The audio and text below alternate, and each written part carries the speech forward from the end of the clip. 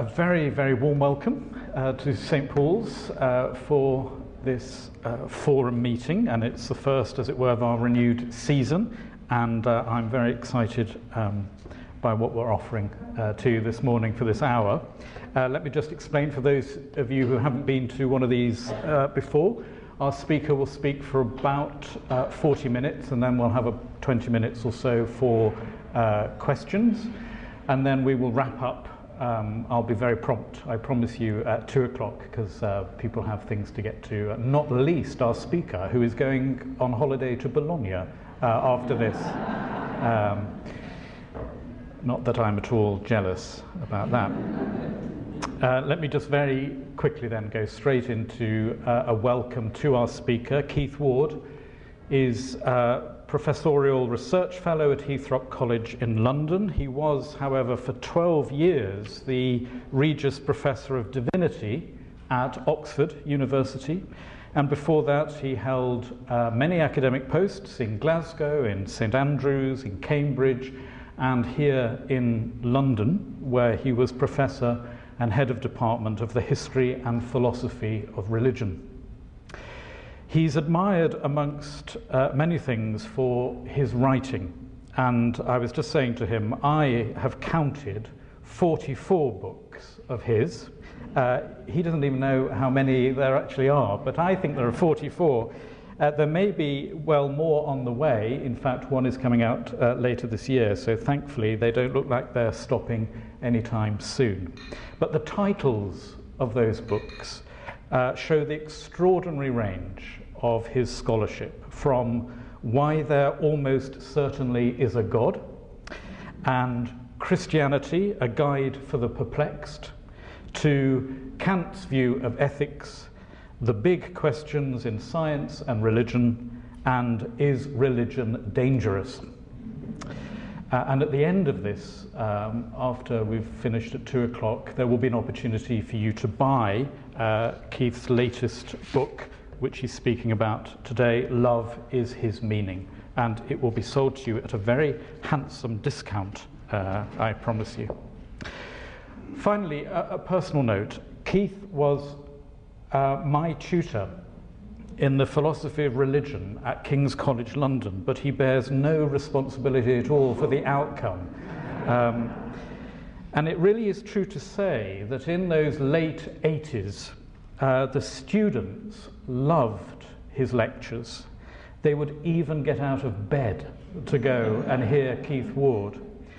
Those lectures I remember vividly. They were funny, provocative, teasing, assured, and always generous. I can honestly say that nobody made me think more vigorously, more frustratedly, and more excitedly than one Professor Ward. Those days of me thinking any of those things have gone really now, but I do remain an enormously grateful student of his, and I'm very pleased at last to have the opportunity to say that to him. His work falls into three types: philosophy, religion, and Christian theology. He is an idealist thinker, believing that the material universe is an expression or creation of a supreme mind. And his latest book is a short exploration of the teachings of Jesus and of the persistently figurative nature of those teachings. And reading it simply reinforced my view again that fundamentalism is to Christianity what paint by numbers is to art. So to help us encounter those teachings again and introduce us to his latest book, Love is His Meaning, would you please join me in welcoming Keith Ward? Thank you very much indeed, Mark. I feel that my obituary has just been given. But I shall go on, nevertheless. Now, this book, Love is His Meaning, it's from Mother Julian of Norwich, and she says, in the end, about Jesus, love was his meaning. And so this is about the teaching of Jesus. It's not meant to be a very academic book. It's got no footnotes, and it doesn't make a lot of reference to learned texts by other people. But it is trying to get to grips with what it is that Jesus is recorded as saying in the Gospels. Now, it's a very short book, but it has different sides to it, and I'm going to just take the bit at the end. It's actually on page 87. You can tell it's short. Page 87 is near the end. And in there I make 5 statements, and I'm going to make them now. And I think these statements to some people might sound shocking, perhaps not to most people, but to some people, and I want to show that they're not shocking at all, and that they're perfectly sensible, and that they're actually true. And the fact that nobody else agrees with me is just something I'll have to deal with. So the first statement is that the Gospels are not verbally inerrant. Right, they're not verbally inerrant. That's okay. The second one, there is no eternal hell. That would shock some people because they hope I'm going there. The third one is that Jesus gave no specific moral teaching at all. That shocks some people. The fourth one is the world is not going to end and we're all going to die. That's a bit shocking for some people. That is to say, Jesus is not coming on the clouds next Friday. And the fifth one is there is no exclusive salvation for Christian believers. Christians are not by any means the only people who get saved. So those are the 4, and I've stated them very bluntly. The whole book looks at the recorded words of Jesus to try to show that that's what he actually said or implied. So that's the argument. And now I go through those statements and say what they actually mean, because they're not as shocking as it might seem. I do think that the Bible is an inspired witness to the Word of God. But I think for Christians, the Word of God is Jesus Christ in person. In the beginning was the Word, and that doesn't mean in the beginning was the Bible in the authorized version. It does mean that Christ was God, and Christ was incarnate in the person of Jesus. And of course the Gospels are the only historical records we have of Jesus, so they have a very high status for Christians. Not only are they records of Jesus, they actually, I think, were written and meant to be little collections of little homilies or sermons. So when you get a little piece in the New Testament of teaching by Jesus, that's meant to be, as it were, a sermon by somebody in the early church who, out of memories of what Jesus had indeed said, was using this to inspire in people a sense of God as God is revealed in the person of Jesus. But as for the Gospels being inerrant, I don't see how anybody can possibly believe this, because for a start, there are 4 Gospels, and you know that the first 3 Gospels, Matthew, Mark, and Luke, are very different in style from the Gospel of John. And in the first 3 Gospels, Jesus teaches in parables, which are stories, according to Mark's Gospel, which were said to people in order that they would not understand them. That is not what I was taught as a little boy. I was taught that parables are nice little stories, so you'll understand everything about the kingdom of God. Isn't that nice? But actually, they're not that at all. They're so that you won't understand about the kingdom of God. So that's the first mystery. There they are. The parables are intended not to make things clear to you. And in fact, if you look at the teachings of Jesus, none of them make anything clear. They all leave you in a state of complete bewilderment. Should we pay taxes to Caesar? Well, you should give to Caesar what is Caesar's, and you should give to God what is God's. And you think, okay, everything is God's, but on the other hand, Caesar might have something. What the heck is he saying? And of course, nobody knows. If anybody in this room thinks they know what he meant, you're wrong. You're just mistaken. Nobody knows. And Jesus nearly always answered the question with a question. No, he didn't really there are no direct answers in the whole of the Gospels. More than that, of course, Jesus almost certainly spoke in Aramaic. Now, we don't have Aramaic, just about 4 words in the New Testament. We have Greek. So how do we know that the Greek is a translation of the Aramaic, or what the Aramaic was? We don't have any, well, we have 4. We hardly have any actual statements that Jesus made, because he said them in Aramaic. It's like listening to somebody speaking French, and then you get an English translation, and you say, is that what he or she said? And the answer would be, well, it's a bit like that, but actually in French it would have a different connotation altogether, you know.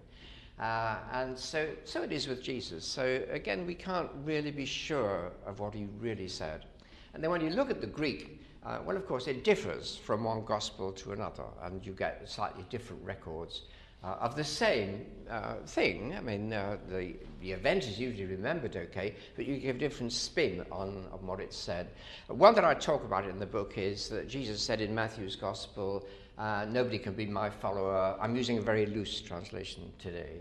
Nobody can be my follower unless he hates his father and mother. And the word is hate. Right? And you think, oh, that's what it says in Greek. Did he really say that in Aramaic? And anyway, what does hating your father and mother mean? So you look in Luke's gospel and you find he didn't quite say that. He said, unless they prefer me to your father and mother. That's a different thing to say. So which was right, Luke or Matthew? Well, again, if you think you know, you don't. Nobody knows who was right. People make their individual choices. I like Luke's gospel. I always prefer Luke. He's got the Good Samaritan and the prodigal son. Yeah, Luke's a good bloke. I don't like Matthew very much. He's got a lot of gnashing of teeth and stuff like that. But that's just a personal thought about it. The fact is, here were two views of Jesus, and the people emphasized different aspects of what he said, because obviously their personality was going into what they wrote, and it comes out in what they write.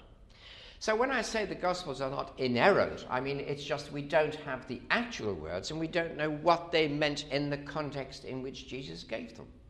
And that's just obviously true. So people who say the Bible is inerrant, I really can't understand that. I don't think well, I know they have read it in Greek, so I understand it even less. Anyway, that's what I mean. I don't mean they're not inspired.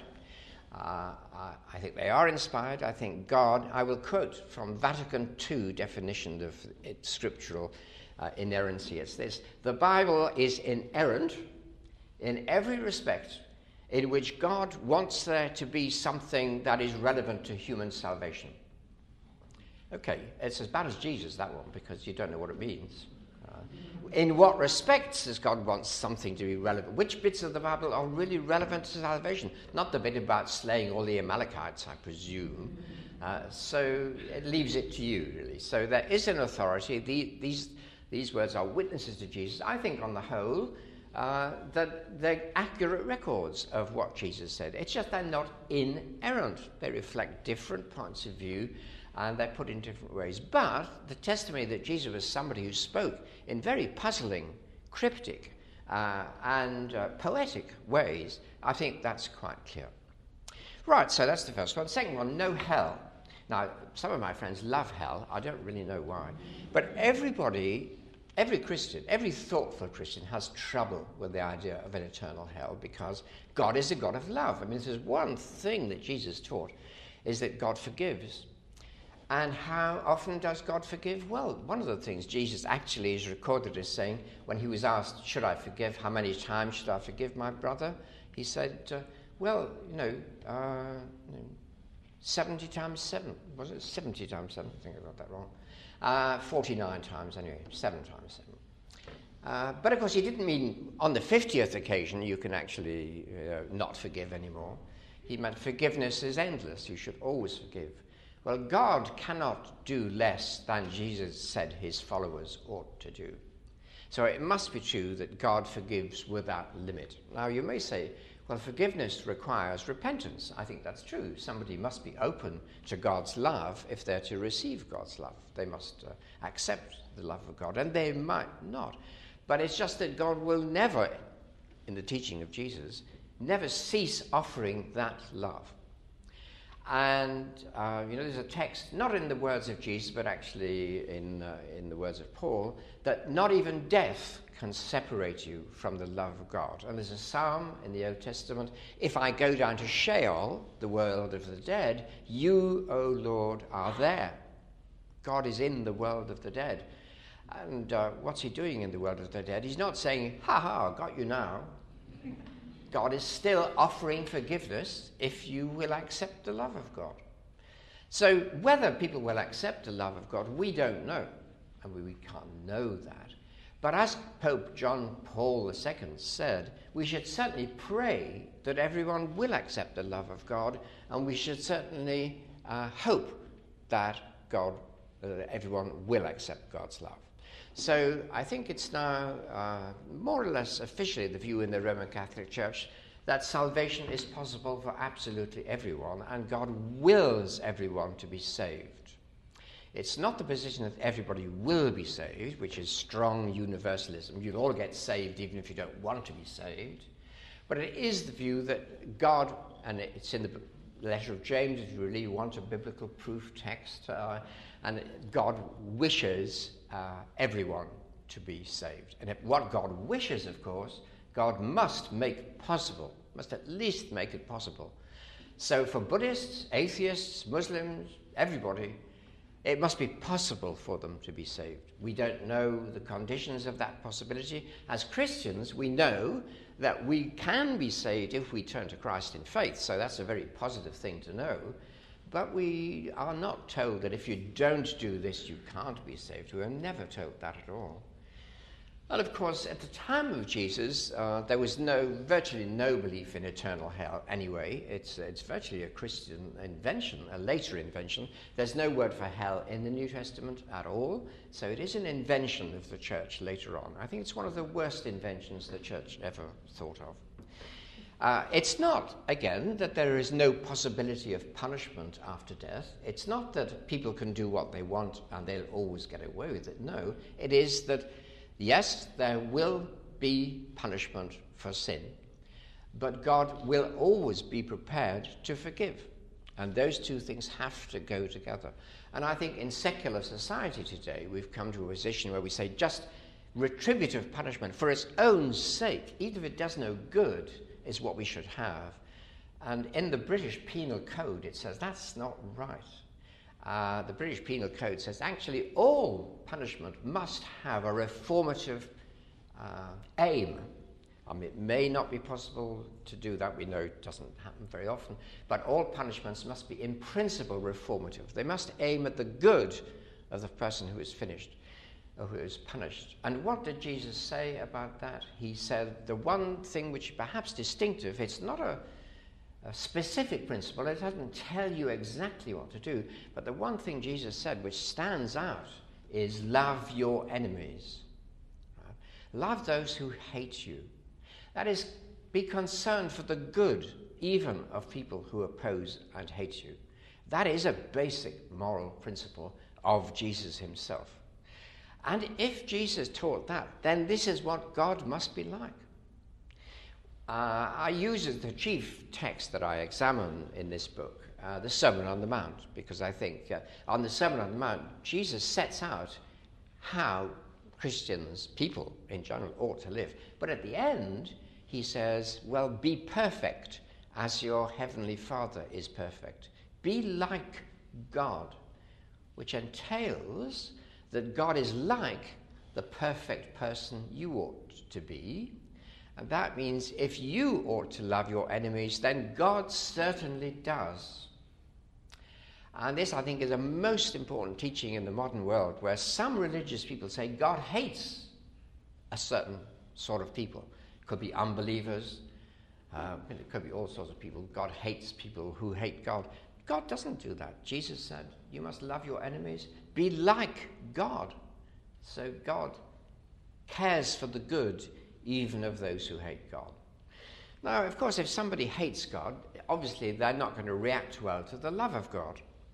But you say if we have a huge amount of time, and I suppose after death we will have quite a long time to go, well, I hope we will, I think we will, then you say, well, given that time, and given what people will find out in what the Bible does describe as the flames of passion and desire, or the outer darkness of loneliness and lack of love of other people, people will discover that actually this is an intolerable form of existence, and they will then perhaps respond to the offer of love which God gives. So I think that's Jesus' teaching.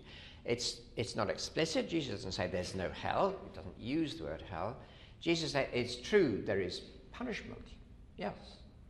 You will become, after your death, the sort of person you have made yourself while you are alive. And that might be pretty unbearable. Remember, Jean-Paul Sartre said, hell is other people. He could have added, it's also yourself. It is just what humans become if they give way to their own passions of hatred and greed and envy. But it's always possible to turn to love. And that's the message of Jesus. After all, Jesus said that this was good news. He didn't come to preach bad news. I mean, I did have a Bible in my possession once called the Bad News Bible. I don't know if you've heard about the Good News Bible. I quite like that. It's got pictures in. But the Bad News Bible is all the bad bits of everybody suffering for a long time.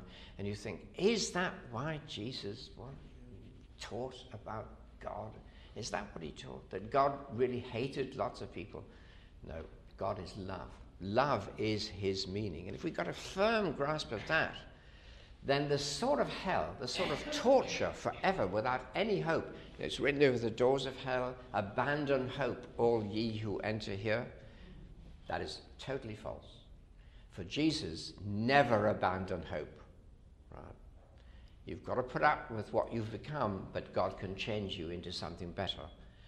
And I think there's no reason to suppose that death will end that possibility. So that's what I think about that. God wants us all to be saved, and that's what Jesus was teaching. That's what God wants. The third one is Jesus had no specific moral teaching. Some will say, well, he did, but remember, Jesus was a Jew. In Matthew's Gospel, and again you've got to ask, did Jesus really say this? I think he probably did. In Matthew's Gospel, chapter 5, verse 17, so I read my Bible, then Jesus says, unless you obey the least jot and tittle in the Authorized Version, the least subscript in Hebrew, right, the least little comma, if you like, least bit of punctuation in the Torah, you are the least in the kingdom of heaven. So he wanted the whole Torah to be kept. The Torah, 613 commandments by tradition, not 10, 613. Jesus taught, according to Matthew, you should keep the Torah. So he didn't have time to give any new commandments. I mean, he had 613 already. So he didn't want any more. The point was, can you think of anything specific Jesus said? Now, people sometimes say, by specific, I mean, never have an abortion.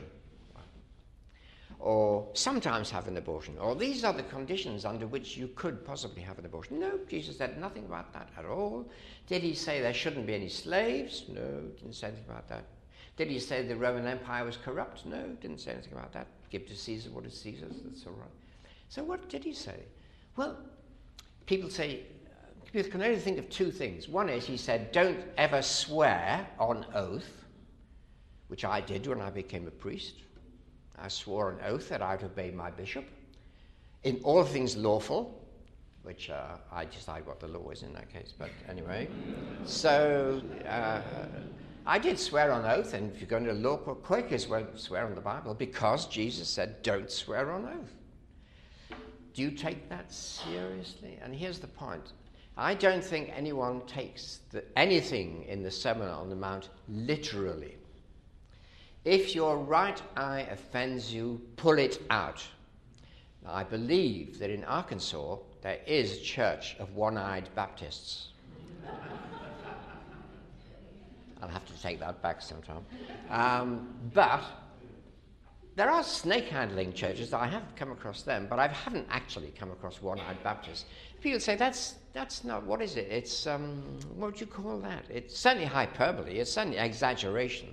It must have a meaning, but it's not to be taken literally. Another one, I sometimes used to lecture at the Ministry of Defense, and they wanted me to talk about the Sermon on the Mount, knowing it was important, and they wanted to know what it means to say, do not resist evil. Do not resist evil. And of course you have to say, that's not meant literally, because if you took it literally, you wouldn't have a police force. You would have nobody who who resisted evil. So evil would rule the world. It nearly does, but it would completely if it wasn't resisted. If anybody asks you for something, give them it without question, and more as well. No, you can't take those things literally. You'd be stupid if you did. You'd be really a fool. So what do they mean? Now, all I want to say, it's in the book, of course, you see, so I can make it short. All I want to say here is they cannot be taken literally, but they have a profound meaning.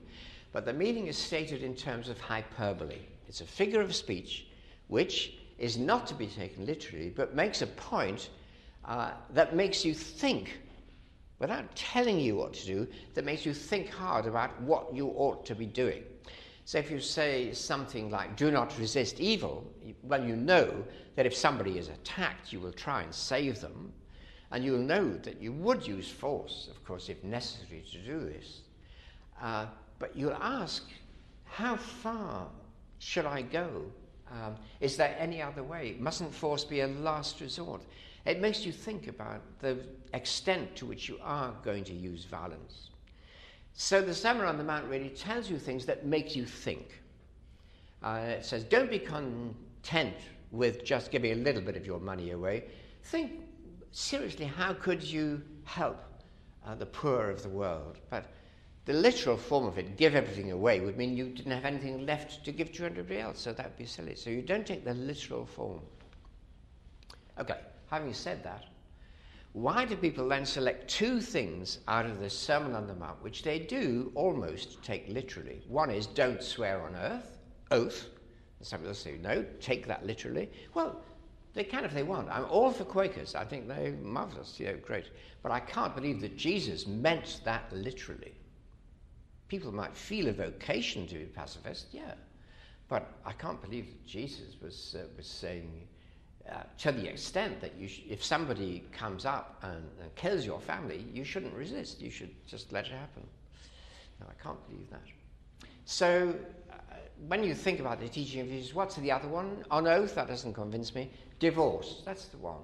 The reason God became incarnate was to prohibit divorce.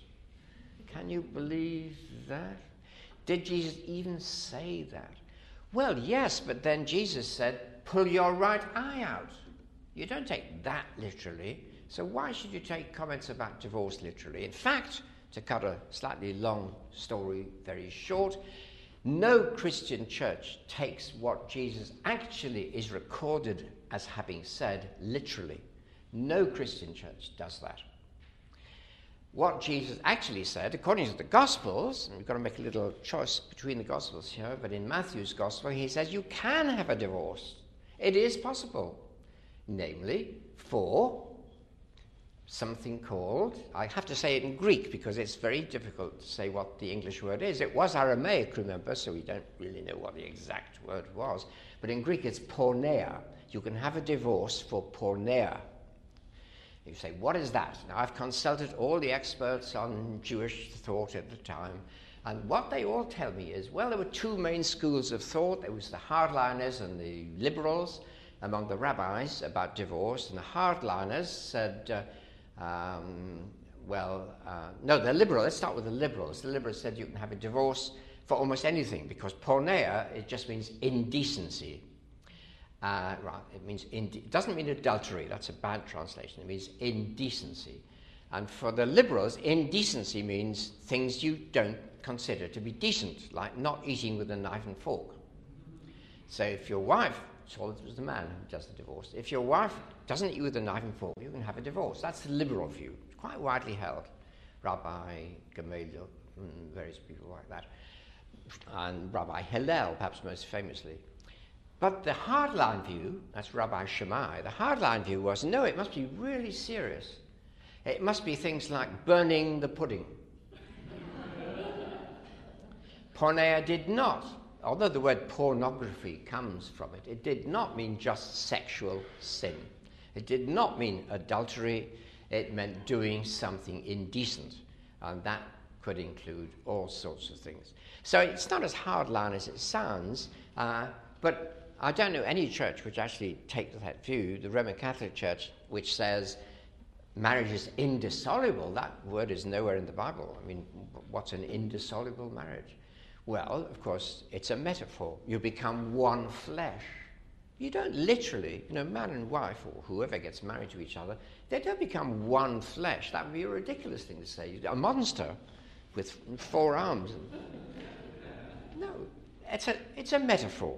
So he said, what does it mean? Well, it means that they come to think and feel as one. But again, that's a metaphor. It's not quite true, but you can see the point of saying it. When you say, no, I won't go further into marriage. My wife is sitting in the back row.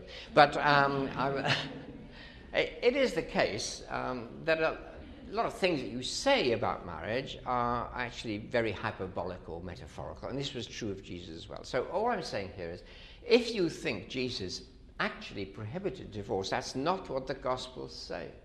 If Matthew correctly records Jesus said you can have a divorce for porneia, and nobody's quite sure what that means. But you can have one anyway. Then, of course, Paul has another one which you know about, but that was Paul, so I won't talk about that. You can have a divorce if your wife's not a Christian, so that's okay. So divorce does exist, but if you look at Christian churches, well, the Roman Catholic Church says there's no such thing as divorce, which contradicts Matthew. Baptists in America all seem to be divorced, as I was saying. All the ones I've met are all divorced, so they must think it's all right. And Greek Orthodox, they think you can have a divorce and you can be remarried for serious reasons. So the churches don't all agree about that. If Jesus wanted to be clear, you'd think he would have said, these are the conditions. No, he didn't. It wasn't at all clear. He was saying the union of two people, which intends to be a lifelong union of love and fidelity, is a very important human relationship which must not ever be intentionally broken. Now that, I think, is really a strong moral statement. But it's not a statement about whether or not you can have a divorce under some marriage law which some state has dreamed up. Right, better get on to the next one, which is there's no end of the world. Well, of course there might be, I agree, but it's not the one God intends. I mean, if the world is going to end, it's because we're going to blow it up. God does not want that. So what was Jesus talking about? This is going to get rather quick, right? He was talking about the end of the age. Nowhere in the New Testament does it talk about the end of the world. It's aionios, and it's the end of the age. And what is the end of the age? I'll make this brief. I'm just going to tell you what I think. It's true, of course, but what Jesus was saying is the end of the age of the Jewish temple sacrifices and the Jewish priesthood is coming to an end. And he was right. The whole Jewish people was thrown away. Jerusalem was renamed. The temple was destroyed. That age of temple sacrifice, there are no priests in Judaism anymore, but that was the heart of Judaism. So it came to an end. That age is finished. That's the end of the age. And then what comes after the end of the age? Well, if you read the Old Testament prophecies, you'll see where these images come from. It's the angels blow their trumpets, the elect come from the ends of the earth to form a new community, and that is the church. These are symbolic ways of saying there will be a new community of people, not just Jews, drawn from the ends of the earth, who come together and live inspired by the Spirit of God. And that's something new. It's a new age. So there's an interpretation which just says this language is symbolic, poetic, metaphorical, and hyperbolic, all at the same time. And to understand that is not to say anything about the end of the world. I mean, because God has purposes for the world which aren't finished yet. Well, I suppose throughout Christian history, you've always had people who thought the world literally was going to come to an end. The one thing we can say about all of them, which is undeniably true, is that they were all mistaken. The world never did end. In 1000 AD, the Pope said the world was going to come to an end. No, it's still there. Luckily, the Pope didn't say that in 2000 AD, but other people did, of course. Some Mayan calendar or something said it was going to come to an end. It's something people like to think about. It's the equivalent of modern-day horror films. It's something terrible. But it's poetry. It's poetry. And we have to learn to understand the symbolism that was used, the apocalyptic language, as it's called, about the stars falling from the sky and the moon becoming dark. Those were symbols in the Old Testament. You can see that they're symbols for the Persian Empire or the Babylonian Empire. It's the end of the rule of particular historical powers and the hope for a society of justice and peace. So I personally don't like the expression which we get in our Anglican liturgy, Christ will come again. I think that's a misunderstanding, Christ will come again. It doesn't actually, that's not in the Gospels at all. But what should be said is, well, I don't mind the phrase, I can reinterpret it in my mind, but the way I like to reinterpret it is to say, Christ will be present in glory and will be seen by all. I agree with that. But it's not going to happen next week. It's not going to happen with somebody riding along on clouds, and angels blowing trumpets and raptures. The best-selling book in America is called I forgot what it's called now, about the end of the world. And the rapture, the pilot of your airplane disappears because you raptured into heaven, and everybody else thinks, oh, now we're for it. Perhaps that'll happen this afternoon on my way to Bologna, but I really don't believe that. I mean, nobody really believes that. So you're saying, well, the end of the universe, and there will be one, will happen in billions and billions of years, but the end of the universe is not the end of human life, because we live with God forever. And that is to say, we will live with the God who has been genuinely revealed in the person of Jesus. That is the image of God which will be seen to be true. And in that sense, Christ will appear to all in glory, because they will see that Christ is the wisdom of God, which was at the beginning of creation, will be at the end of creation, and was truly seen in the person of Jesus. So last thing, getting quicker and quicker now, it must be time for discussion, is everybody has the possibility of salvation. Well, in fact, I've covered that. But it is just that, when Jesus spoke, he was speaking only to Jews. Remember, he said, I was sent to the lost sheep of Israel, not to other people. But somehow the church saw that this wasn't the meaning of Jesus' teaching. He was speaking to Jews in that context, but again, his message was one of God's universal love for all. And one thing Jews never do is to say, nobody else gets saved but us. Jews never say that. It's just not a Jewish thought. What God does with everybody else, well, that's God's business. But God has a business with us as Jews, and we've got to be loyal to our calling, which is really to be a blessing to the world. And that's the ideal. So it is with Christians. We are the new Israel. We don't supersede the old Israel. We live alongside it. But we are the new Israel. We are Jews we are Gentiles who are honorary Jews, if you like. So we've been inducted into the people of Israel, and we don't have to get circumcised, which I was quite pleased about. So you can say the new Israel is the church, which is the elect, not elected to be saved. We don't get chosen to be saved. We get chosen to save other people. We get chosen because we have a job to do in the purpose of God, which is to make the love of God universally known in our lives, which is a bit of a hard challenge, but also in our teaching. That our teaching must be that God is a God of unlimited love, who will turn no one away, whoever turns to God now or ever, and not even death will change that. So it's by looking at the teaching of Jesus that I've come to these convictions. And I think that it's worth looking at Jesus' teaching in detail, and to ask yourself the question with each one is, what does that actually mean?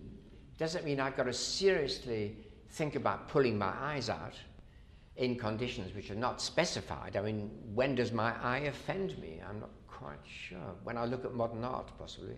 But so taking it literally is just misunderstanding the whole thing. So I think the enemy of faith is literalism. And to look at the Bible as though it's an engineering textbook which tells you how big the ark was is to miss the whole point of being a Christian. because there's only one point in the teaching of Jesus which is worth remembering, and that is that love is his meaning. And every statement of Jesus you read has to be interpreted in the light of that one underlying theme, that God is love and there is nothing beyond the power of God's love. Well, that's what the book's about, and I hope that you would agree with me to some extent. Let's see. Thank you.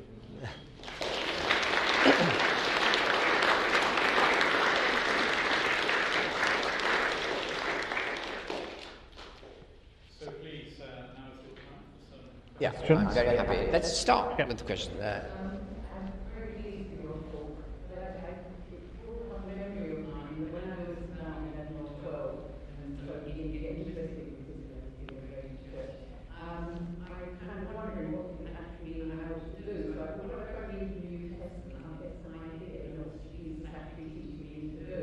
So I read the Gospels and was no clearer at the end of the beginning of the kind of instruction about what I should do. So I was really saying, that this instruct home as my actual experience of finding no real answer, but I have to work it out for myself. That's right. You have to work it out for yourself. But the one thing is absolutely clear. You must love God and love your neighbour as yourself. But it's up to you to say what that comes down to in practice. And so thank you. I think that's right. Yeah. Early at the very beginning, you said God came down. Jesus manifests himself Yeah. on earth as God. Yeah. But doesn't it say other places in Scripture, my Father has sent me, which can only mean that God is completely separate from Jesus. Oh, I see. Okay.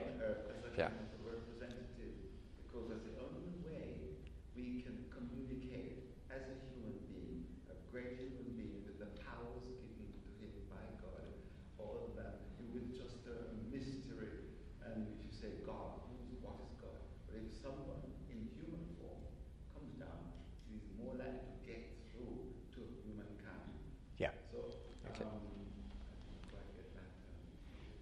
Well, I'm not surprised you didn't quite get it. I don't think anybody does. But No, what that means is that when you say Jesus is God, I hear that so Yeah. often in preaching, in sermons. that Jesus is God. Yes. Did I use that phrase? I probably might have done. I don't like that phrase, Jesus is God, for precisely the reason you give.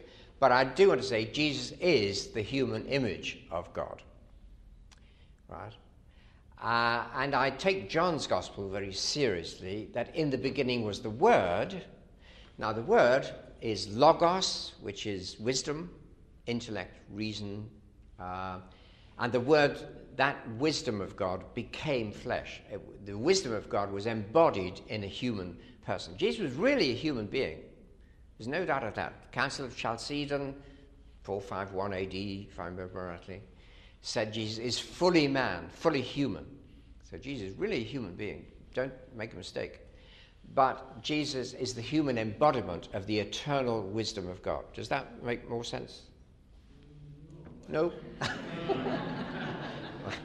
quite, because you were saying the same thing actually. You say it's an embodiment of God. But I'm Yeah. saying what I firmly believe that it's like using somebody to be a representative of someone else Right. who in order, Yeah. I don't know how to put it, but Yeah, I can well. see why Jesus came. Jesus become human, because as I intimated, that it's the only way perhaps humans can listen. You listen to other humans, but if you talk about God and what you can't see God, you can't imagine anything, an entity. Yeah. You know what I'm saying? That entity can only be an entity which, through faith, you think it's above everything else. Yeah. Or in the universe. Okay. I think what I'll have to say is when Jesus is called the Son of God, then we have to remember Adam is also in the Bible called the Son of God. David, King David, was called the Son of God. King Solomon was called the Son of God. So it doesn't mean that God is somehow actually identical with that human being. Right? So you have to have a more sophisticated account of that, and you're very near giving that sophisticated account. So don't worry that I differ a lot from you, because if we talked for another hour, we'd find out we didn't differ a lot, but we had different concerns we wanted to stress. And you want to stress the absolute sovereignty of God, which I don't deny, and I want to stress the extent to which Jesus' life shows what God is really like. So he is the image of God, which is the biblical expression, really. But so we're not as far apart as you're thinking, but I see, people have spent their lives puzzling about this question, so I see why it's puzzling. Yes. Yeah. I want to ask you about being saved, which you kind of used without really defining it. And yeah. Some people use it to mean you're going to heaven or hell, which obviously Yeah. you don't mean. And also this whole substitutionary atonement theory that Jesus died, we might be said. How do you interpret that? Yes, I think by being saved, I mean from greed and pride and hatred and ignorance.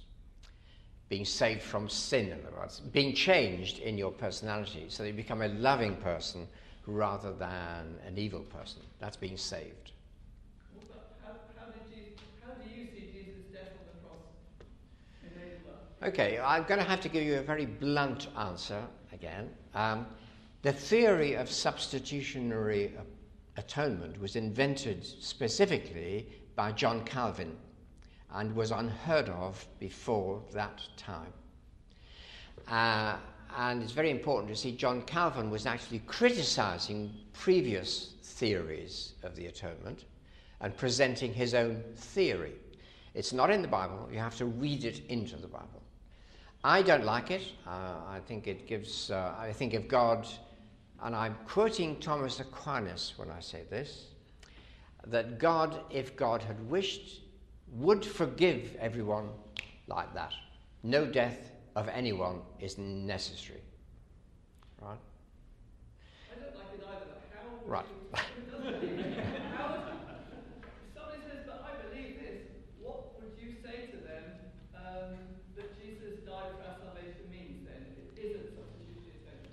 I would actually quote Plato, who said, if there were ever a just man, he would be killed. So anyone who stands for perfect justice and speaks the truth to power is in danger of death. And in the society in which Jesus lived, he would certainly have been crucified, and he was. He was crucified because he spoke truth to power. You could say this was, given the nature of human beings, that was inevitable. And in that sense, God knew that Jesus would die and used Jesus' death for a good purpose, namely to show love taken to its furthest extent. And that's it. But God forgives you whether or not Jesus died. And God would forgive anyone if they'd never heard of Jesus. I'm with you there. Yeah.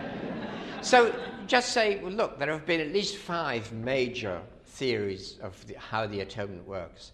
And the least interesting one to me is John Calvin's, and that is the substitutionary theory of the atonement. It just happens that some people with loud voices claim it's the truth. It's very precise, isn't it? Whereas It's very precise. perhaps what you're saying is the other is more of a mystery to work it out ourselves. Whereas it's tempting to fall for something that's exactly precise, although... I think that Jesus' death is the ultimate symbol of self-giving love. And so, again, it's the ultimate symbol of what God is like. God is self-giving love. And that's what it shows. And it shows the evil of human beings who put a loving person to death. And that's right. You don't need all this stuff about you have to pay a price and it doesn't matter who pays it. This person will pay it. No, it's a theory I don't like. But as a matter of fact, I was very much influenced in my Christian life originally by people who believed this theory of substitutionary theory of the atonement. And so I wouldn't actually want to mock it. I just want to say it's immoral.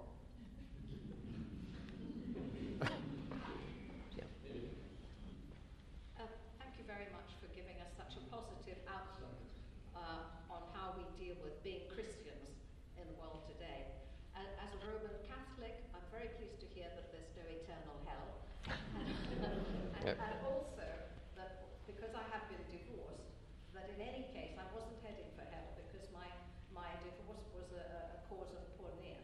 Right. But on a serious side, Yep. is it time that we Christians somehow got together to put up one face about Jesus being love? Yes, I think it is, and I think it's happening. It is happening. In fact, if you go back to the 16th century, Cardinal Bellarmine, who's a very good Roman Catholic cardinal, said, as Catholics, we are bound to believe in hell, but we are not bound to believe that there's anybody in it.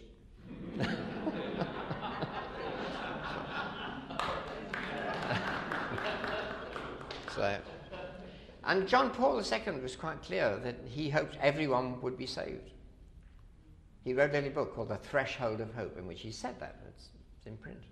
And most of my Roman Catholic friends, I teach in a Catholic college at the moment, all agree that the one thing Christianity ought to teach is that Jesus is love. And if anything, whether it's about divorce or sin or anything, or people having to die for their sins, and etc., if anything contradicts that teaching that God is love, there's something wrong with it. It's because of a human misperception of God. And I agree with that. Yeah.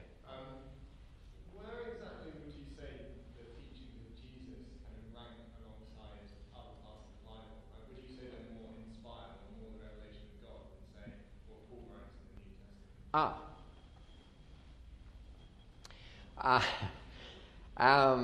Well, the difficulty is that, of course, what we've got in the Gospels is not what Jesus actually said, but what was remembered by different groups of people and then collected together and translated into Greek and then written down by them in an edited book. Right? So we get a good idea of the sort of things that Jesus said, but I think anybody who says, this is exactly what Jesus said, and so, therefore, this is exactly what he meant, they don't have good evidence for what they say. You have to say, I would say Jesus was a great poetic speaker, a charismatic person, certainly. His teachings are such you can see their moral power and force.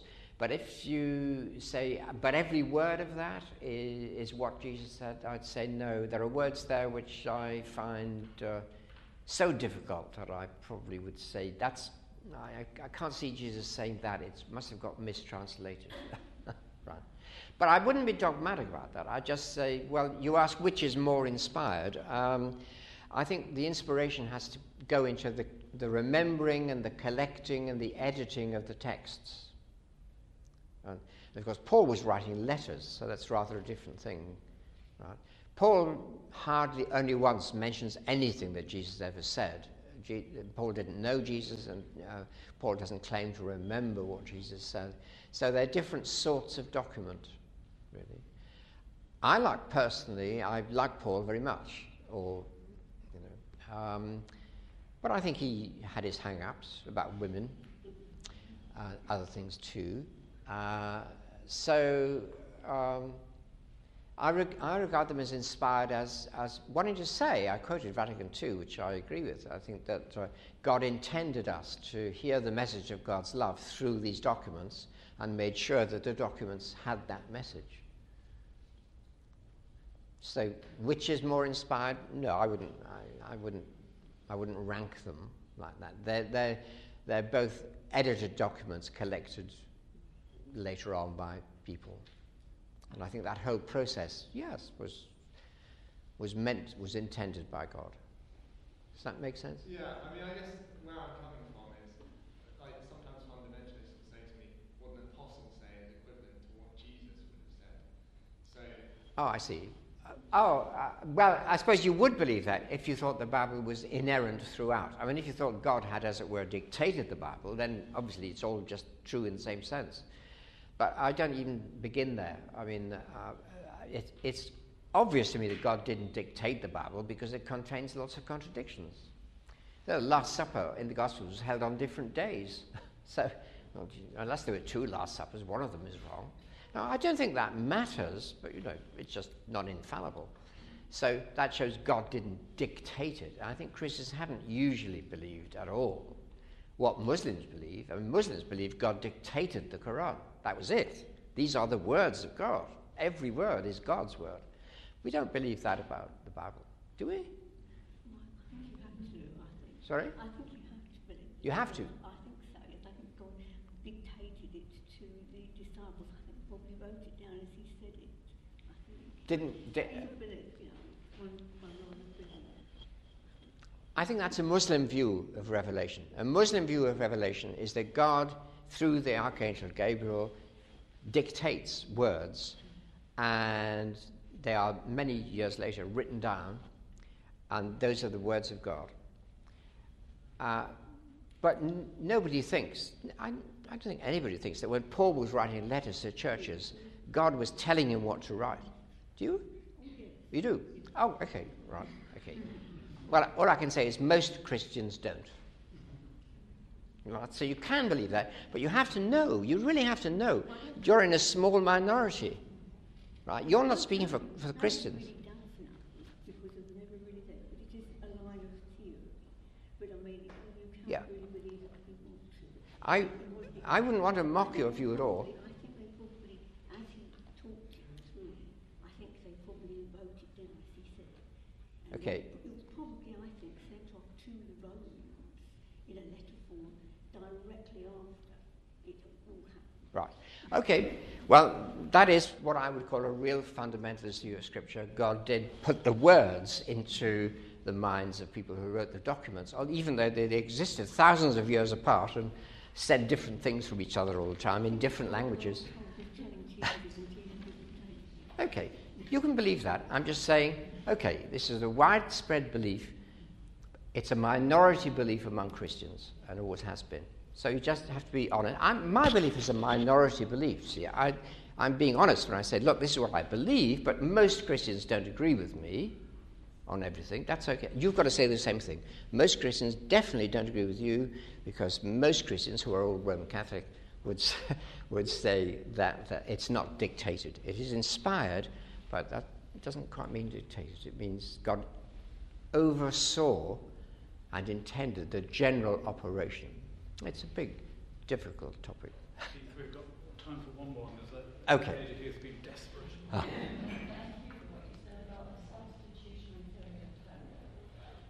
Extremely helpful. But I wonder how much longer you think the church is going to go on teaching what we're taught, because it's in so many things, Christ died for us, and Christ died for us these days. Yep. When is that going to begin to shift? Yeah. Okay. I think my greatest anxiety about the church today is that when young men and women go to get trained to be clergy, they get taught all the sorts of things that I'm saying. They don't have to agree with me. They have to know I'm saying it, or people like me, Karl Rahner in the Catholic Church, are saying it. So they know about this. They get into parishes and they never mention it again. And that is the trouble with the church, that the priests are not being honest. They are afraid of the fundamentalists, because if they say something that sounds a bit shocking, somebody in their congregation will say, that's not Christian, I'll tell the bishop. Right. How do we deal with that?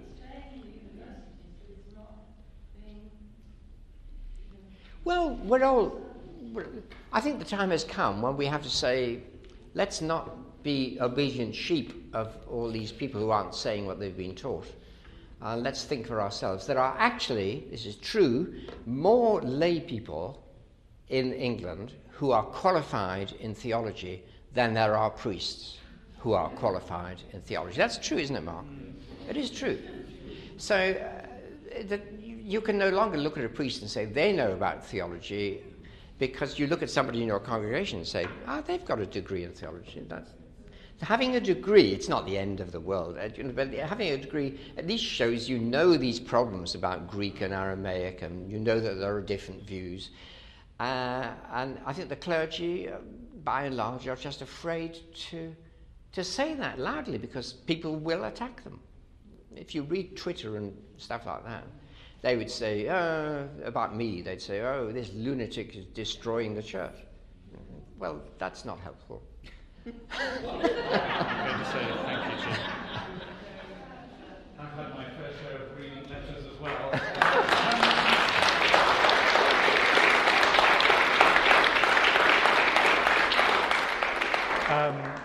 Ladies and gentlemen, I think you can see why those students got out of bed. Keith, I just want to thank you on behalf of everybody here, whether we agree with you, whether we don't agree with you, whether we're unsure what we think. That's probably most of us. But you have taught us, again, that if you want to take the Bible seriously, that means that you ask of it serious questions.